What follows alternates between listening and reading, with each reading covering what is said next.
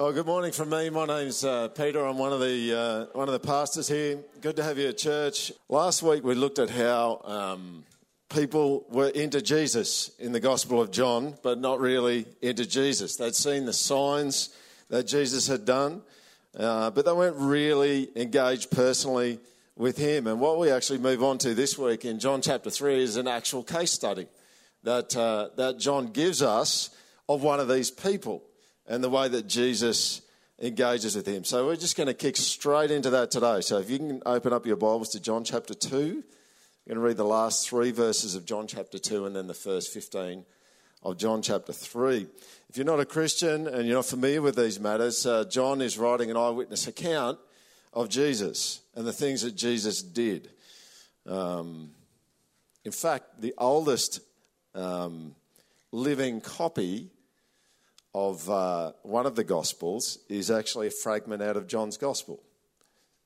Interestingly enough, I don't think it's this fragment, but it is the oldest living fragment. So John chapter 2, verse 22. Now when Jesus was in Jerusalem at the Passover feast, many believed in his name when they saw the signs that he was doing. But Jesus, on his part, did not entrust himself to them because he knew all people and needed no one to bear witness about man, for he himself knew what was in man. Now there was a man of the Pharisees. Who were the Pharisees? Well, the Pharisees weren't that interested in the temple, so it's not a surprise to have a Pharisee come and talk to Jesus after Jesus had cleared the temple. Temple generally was the domain of the Sadducees. The Pharisees were about cultic purity. They'd care about washings and eating and tithing and rules. They were kind of the rule keepers. So back to verse 1 there. Now there was a man of the Pharisees named Nicodemus, a ruler of the Jews. Now what does that mean? Let me just add a quick note here. He was in the Sanhedrin, most likely. The highest tribunal of the Jews. He exercised civil and criminal jurisdiction, but they couldn't kill people, which is why when Jesus was arrested they went to the Romans. Nicodemus was on this council. Let's keep going. Verse 2, this man came to Jesus by night and said to him, Rabbi, we know that you're a teacher come from God, for no one can do these signs that you do unless God is with him. You see the connection to the last 3 verses of chapter 2. He's seen the signs and he's curious. Jesus answered him, Truly, truly, I say to you, unless one is born again, he cannot see the kingdom of God. The kingdom of God is where God rules, under God's reign. Nicodemus said to him, How can a man be born when he is old? Can he enter a second time into his mother's womb and be born? Jesus answered, Truly, truly, I say to you, unless one is born of water and the Spirit, he cannot enter the kingdom of God. That which is born of the flesh is flesh, and that which is born of the Spirit is spirit. Do not marvel that I said to you, you must be born again. The wind blows where it wishes, and you hear its sound, but you do not know where it comes from or where it goes. So it is with everyone who is born of the Spirit. Nicodemus, still trying to catch up, said to him, How can these things be? Jesus answered him, Are you the teacher of Israel, and yet you do not understand these things? Truly, truly, I say to you, we speak of what we know, and bear witness to what we've seen, but you do not receive our testimony. If I have told you earthly things and you do not believe, how can you believe if I tell you heavenly things? No one has ascended into heaven except he who descended from heaven, the Son of Man. And as Moses lifted up the serpent in the wilderness, so must the Son of Man be lifted up, that whoever believes in him may have eternal life. You know what we've got here in this story is we've got a dislocated person. There's this conversation between Jesus and this senior member of Israel. He comes at night. And it may be because he's timid, but it may also be because he just wants to have a decent conversation and there's so many interruptions during the day. I think that's probably more likely the case. You know, when you look at it, he's actually the exact version of the end of John chapter 2. He's got an interest in Jesus. He's into him, but he's not all in. Not by any means. Now, this is strange in a sense, isn't it? For those of you who were here last week, we looked at the fact that Jesus didn't entrust himself to these people. So what's he doing talking with this man? Why would he be having a conversation like this? Last week I talked about how this idea of Jesus not entrusting himself to people is a hint of this operating system that goes on in relationships where we give ourselves to each other bit by bit. That's the essence of what relationship is. There may be an intent to give everything like there is in marriage, but even in marriage we see the unfolding bit by bit of giving of oneself to each other. It's progressive. You know, I also talked last week about how if someone doesn't handle you well, then there's a sense in which you don't just keep giving yourself to people like that. There's wisdom that's needed in relationships. And so we get to this point where Jesus is having this conversation with Nicodemus. We go, what is going on here? How does this work? Well, I want you to know something this morning. Jesus continues to engage with those he doesn't entrust himself to. Jesus continues to engage with those he doesn't entrust himself to. You know, not entrusting yourself to people and keeping conversation open and relationship open, they're not mutually exclusive. You know, some of you may have gone away from last week and just gone, all right, I'm going to shut some relationships down. These people are just being punks, right? And they're not handling me well. And you just go, and maybe, I hope it hasn't happened, but it's possible that some relationships could have been really upset this week. You might have gone away, some of you, just even in the back of your mind last week, just going, does that mean that we can write people off? We write people off who don't engage with us properly. But I want to say to you this morning, that is not what God does. God always maintains a lean-in posture when it comes to relationship, even with people who don't handle him well. I remember my sons, our whole family was down at my cousin's house, and you know, my brother-in-law and my sister and Ange and I were in this other room just chatting, and the kids were watching TV, and they just started cheering and yelling like there was some amazing competition going on. We walked out there, and they're watching lawn bowls. True story. Now, what's lawn bowls? Lawn bowls have got a bias in them. They've got a weight on one side of the bowl, and it doesn't run straight. When you bowl it on the running surface of a bowl, it doesn't run straight. It curves. It has a bias. And you just need to know that God's bias is always to lean in. It's always to lean in. Even the times in Scripture where God makes it really clear that he's kind of taken a step back. We've got one of those in the book of Amos, where Amos is prophesying, and God's people over a long period of time they've been rebellious and they haven't listened to anything that he said, and they've treated him really poorly. And so through the prophet Amos, God says there's going to be a famine of hearing the words of the Lord. Not a famine of bread and food, it's a famine of hearing the Lord. What does that mean? God wasn't going to talk to them anymore. There wasn't going to be any fresh revelation for them. Now, some of you might be going, all right, okay, I've been looking for a text for the silent treatment. All right, thanks, Peter. You know, don't walk out yet, right? Because some of you are going, yeah, I could really use this one. Can we do that? Is that a thing? Like, can we do the silent treatment? Well, you know, even when God does that, he hasn't left his people without revelation. They had the books of Moses. They had the law. And they were walking right past it. It wasn't that God stopped communicating at all. He just, nothing fresh, nothing new. It's in a sense, I think it's part of it is God saying, you can't treat me like that and keep doing relationship the way that you're wanting to do it. But what does he do? He stays leaning in. He always leaves the door of relationship slightly ajar, doesn't he? Always. And I want to encourage you on a personal note, don't write people off completely because they don't handle you well. Keep the door slightly ajar. If relationship is messy and people are not handling you well and they're hurting you, don't shut the door completely. There's a lot of wisdom that's needed in that space. We don't even have time this morning, but, you know, every relationship runs by a set of rules. And when people break the rules, they break the relationship. That's actually what you see the whole way through Scripture. You see covenants through Scripture, and covenants are the rules for a relationship. When you break the rules for a relationship, you break the relationship. That's what happens. Now, the relationship can be repaired, but you can't have someone that comes in and just runs roughshod over all of the rules and expects to have a healthy relationship. It's not how it works. But in the midst of all of that, in the midst of all of humanity's mistreatment of God and running roughshod over the top of him, he still maintains a lean-in bias. He still leaves the door slightly ajar. And I think this is what we can see with Jesus and Nicodemus. That's what's going on. You see, Nicodemus is dislocated. He's out of place, and he doesn't know it. He's curious. He sees something going on with Jesus, but he's dislocated, and you shouldn't be surprised at the kind of conversation that happens when someone's dislocated.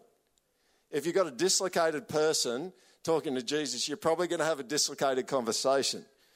And that's exactly what we see. We see a conversation that's typical of someone who thinks that they're in and they're not actually in. If you've still got your Bibles open, you can keep having a bit of a scan there, verse 3 to 8. Now, Nicodemus turns up to have a conversation about truth, and Jesus cracks into a whole other conversation.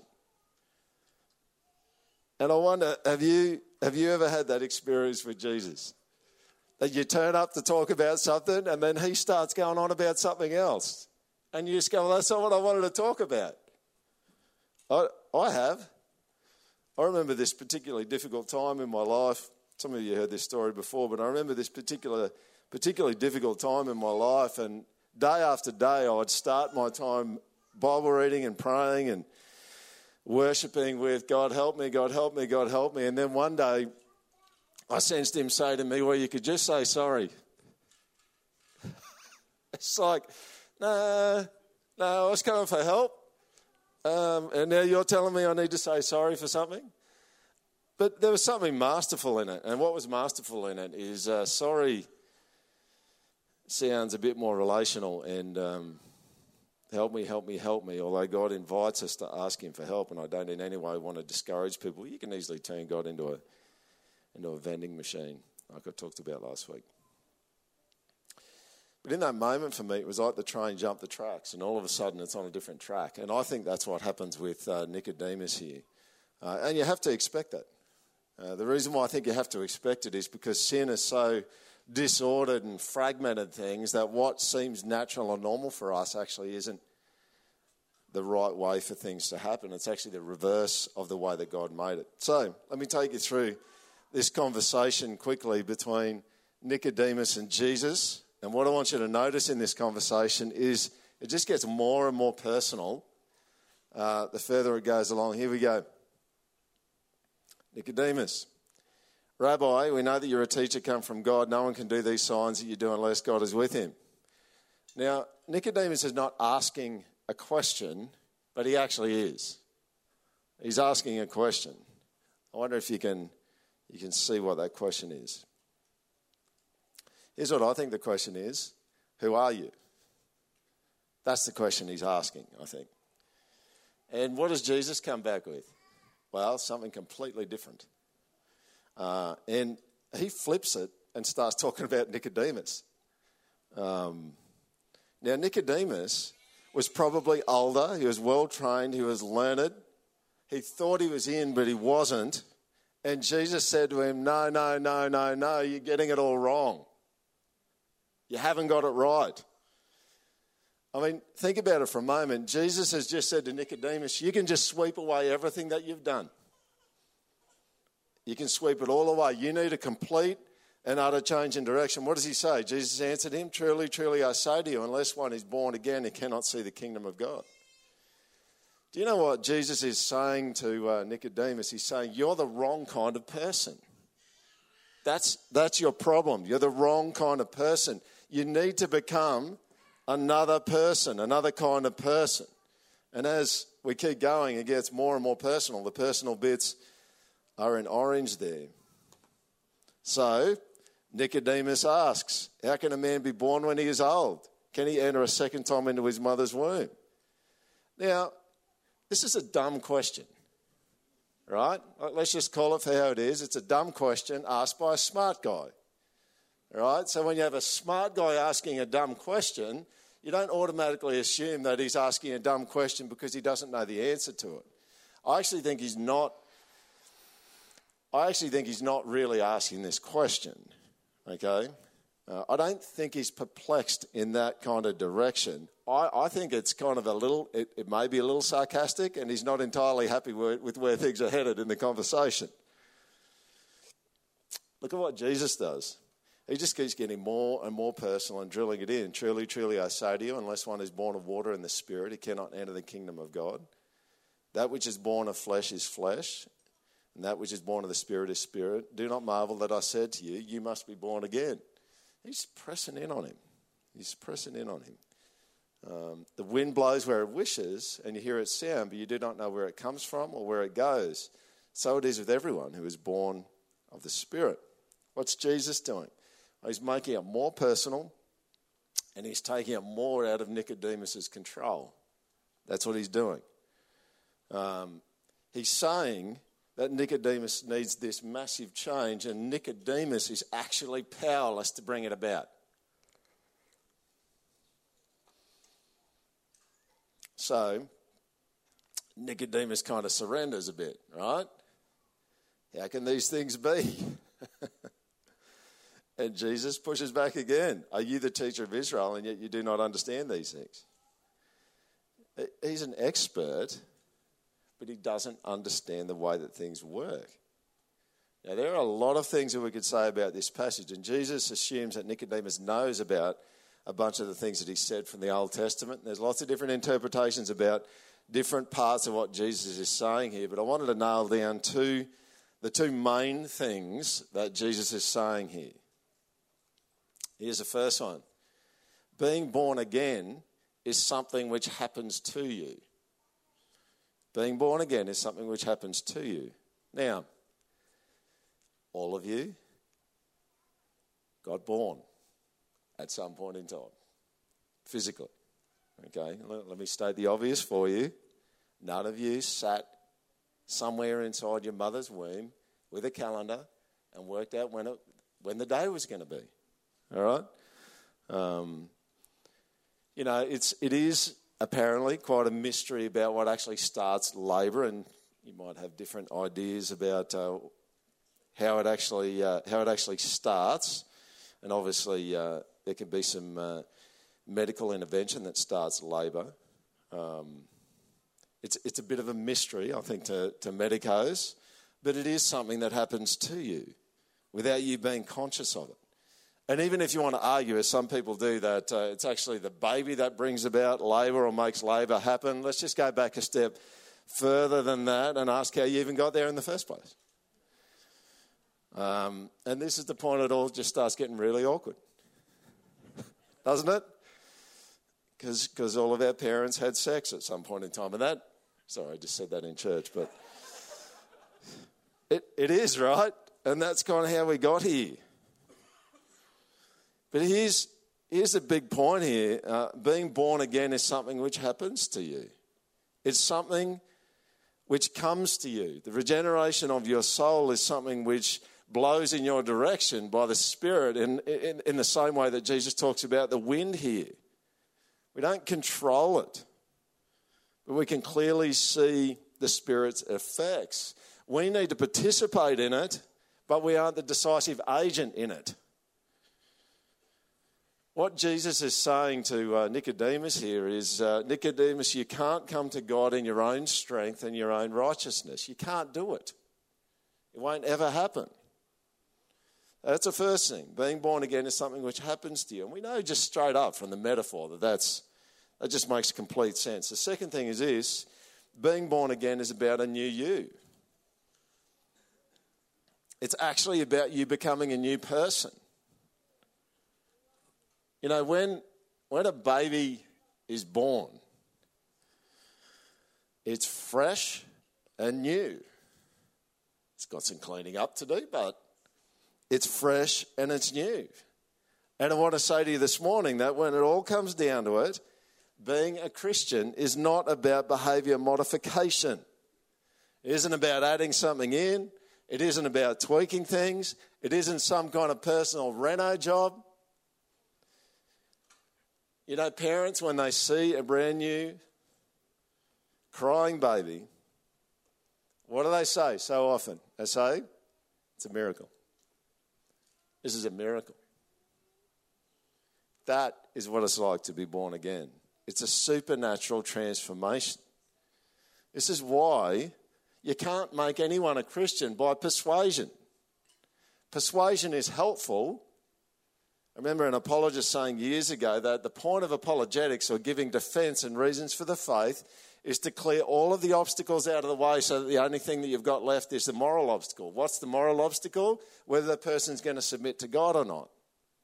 That's the moral obstacle. It needs to be a miraculous work. And you know, I just tell you this, and this, so let's put this out here so that we can finish on a positive note. You can think you're in and not be in.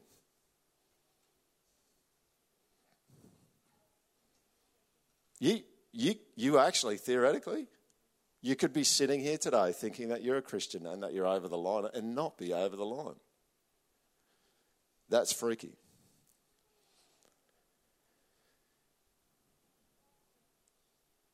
See, the essence of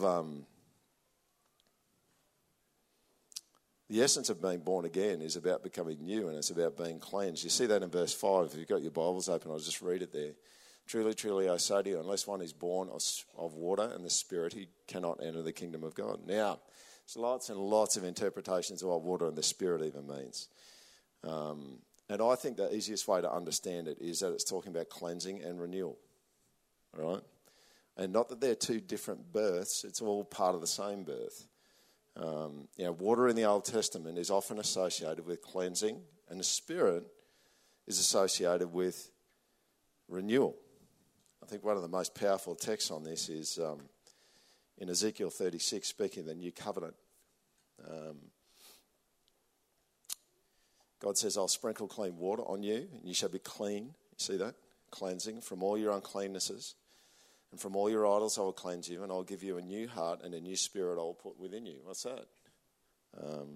Cleansing and becoming new. That's what it is. And I will remove the heart of stone from your flesh and give you a heart of flesh, and I'll put my spirit within you and cause you to walk in my statutes and be careful to obey my rules. All right. Let me just make a couple of comments. I'm going to make a few comments to those who don't know Jesus. Okay, if you're at church today and you wouldn't call yourself a Christian and you don't love Jesus in that sense, this bit's for you.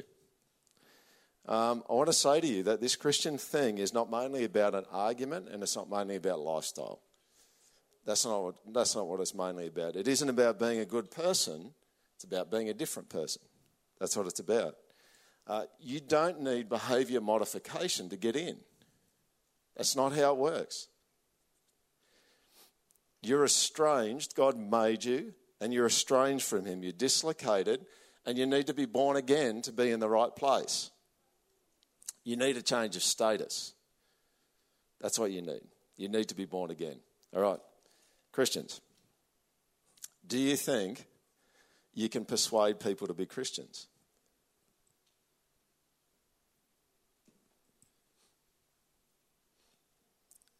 Do you think your one-liners are going to get it done?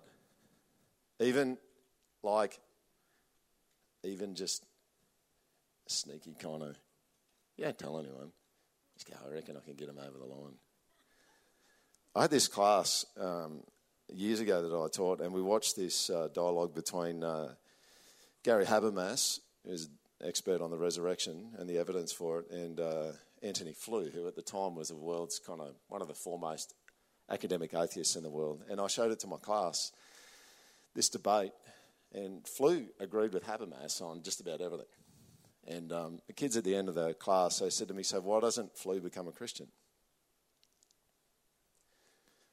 Because it's not just about winning an argument. It's not about persuading someone that something's true. It's about being born again. You will need to bear witness to people. You will need to tell people that the gospel is good news, but the work of conversion isn't your work. That's God's work. That's what he does. So what do? Oh, you pray. And then when you're done praying, what do? Pray. Then when you're done praying, you pray. And then when you're done praying, you pray. And while all that's happening, you bear witness. You know, sometimes in Christendom, and, you know, I don't want to offend anyone, but because I've done this too, right? But sometimes in Christendom, it's like, oh, we see this little, someone says something and we go, oh, that's amazing. And it's like, well, it might be. I don't know. You know, we can jump all over that sometimes. If we're with someone who doesn't know Jesus and they're saying things that maybe make it sound like there's something going on inside of them, it's like, yeah, that's good. I think we should have some hope when those kind of comments come. But you know what we really need to see, what the person needs to see is a complete change, complete shift. We need a miracle. The person needs a miracle. You know, is anyone with me? Like, I do not want a church filled with people who just think that Christianity is behaviour modification. You just got to clean yourself up and then you can become part of the team. Does anyone else want that? I don't want that. I'm just going, no, let's not have that. But to have a church filled with people who have had a miracle happen inside of them and they're cleansed and they're new, I'll have that. Yeah, we'll have 1,000 of those, thanks. That'd be great. Here's a big idea.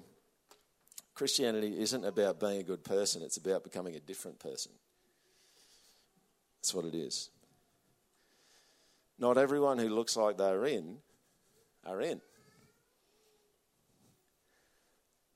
And not everyone who looks like they aren't in is not in.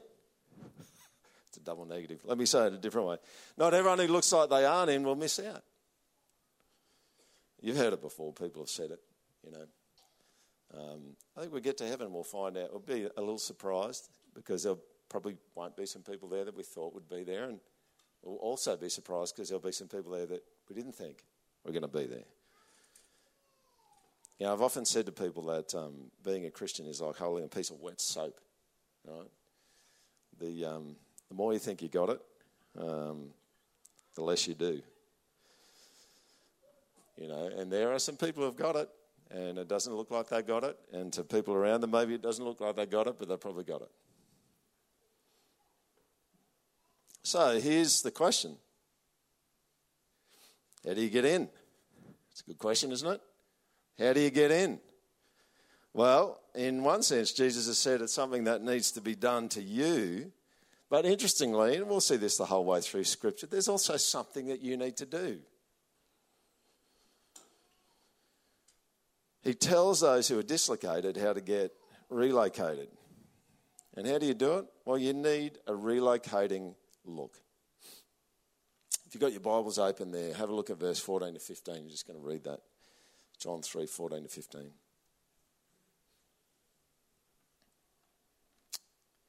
This is the look.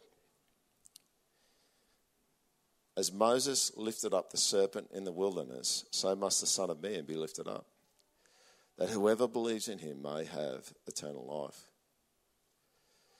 You see, John ends Jesus' discussion here with a final note about how the dislocation between humanity and God is dealt with. And he uses this metaphor from the Old Testament. You go back to Numbers 21. What happened in Numbers 21 is the people got impatient, something they did pretty regularly, and God sent snakes into the camp as punishment for their impatience. And they're poisonous, and they bit people, and a bunch of people died. And so the people go to Moses, and they go, Moses, can you talk to God about this? This is not going well for us. I mean, I wouldn't like it. It's like, yeah, let's have a whole bunch of eastern brown snakes in the camp. That's a good plan. We have lots of them around our house, and I don't like snakes at all.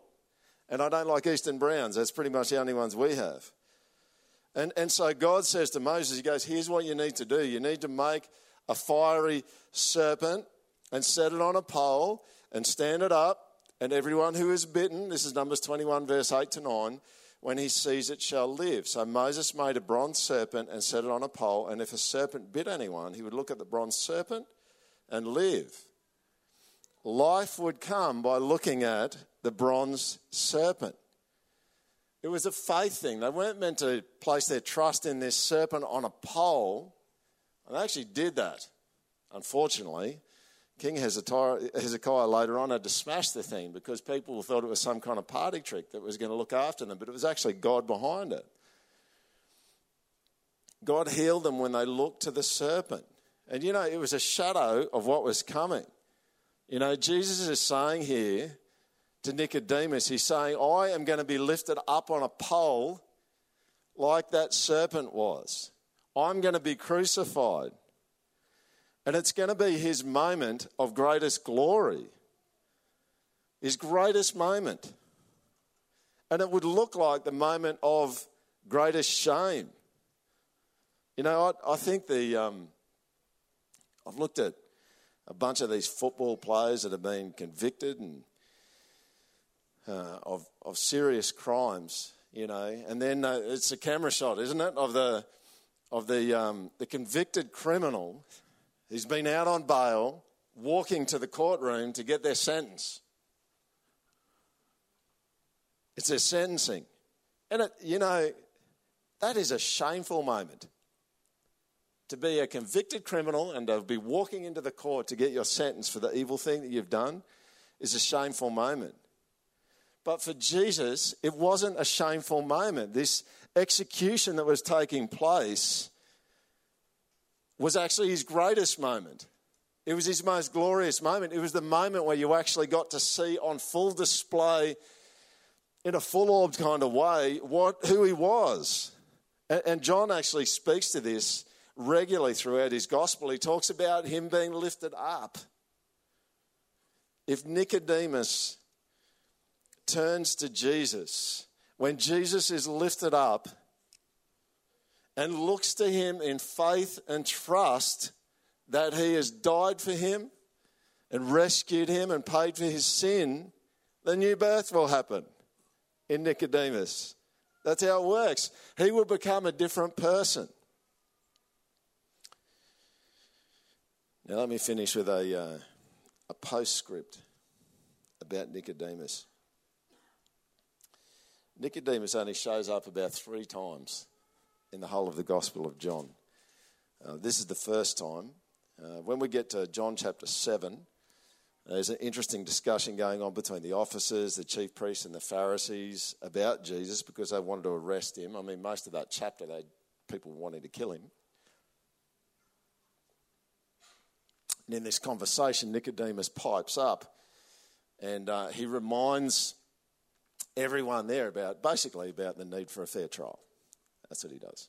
And when I read it, I just instantly inside of me, I just go, something is going on in that boy. Something is going on in that boy that in that kind of hostile context, he would actually step up and just go, I think we need to give this guy a fair trial. The next time Nicodemus pops up is after Jesus has been crucified. I wonder if you'd turn to that section with me. That's John chapter 19, verse 38. John 19, verse 38.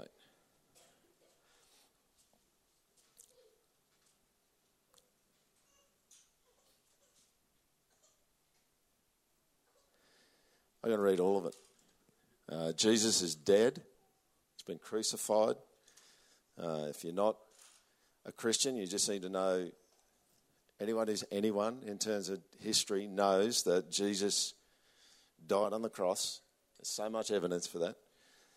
He's dead on the cross. Verse 38, after these things, Joseph of Arimathea, who was the disciple of Jesus, but secretly for fear of the Jews, asked Pilate that he might take away the body of Jesus, and Pilate gave him permission.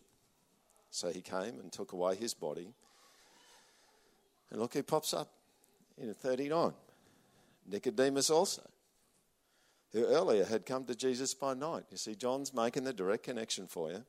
Came bringing a mixture of myrrh and aloes, about 75 pounds in weight. So they took the body of Jesus and bound it in linen cloths with the spices, as is the burial custom of the Jews. Now in the place where he was crucified there was a garden, and in the garden a new tomb in which no one had yet been laid. So because of the Jewish day of preparation, since the tomb was close at hand, they laid Jesus there.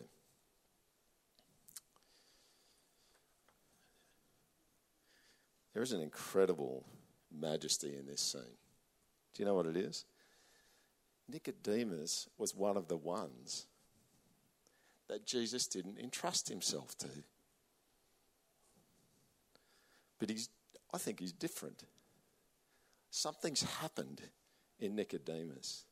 And do you know what's happening here? This thing just blows my circus in my brain.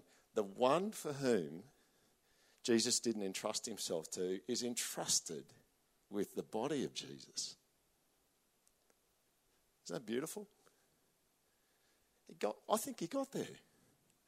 I think it was a slow burn, but I think he got there.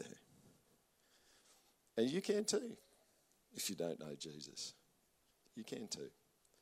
And Jesus will entrust himself to you.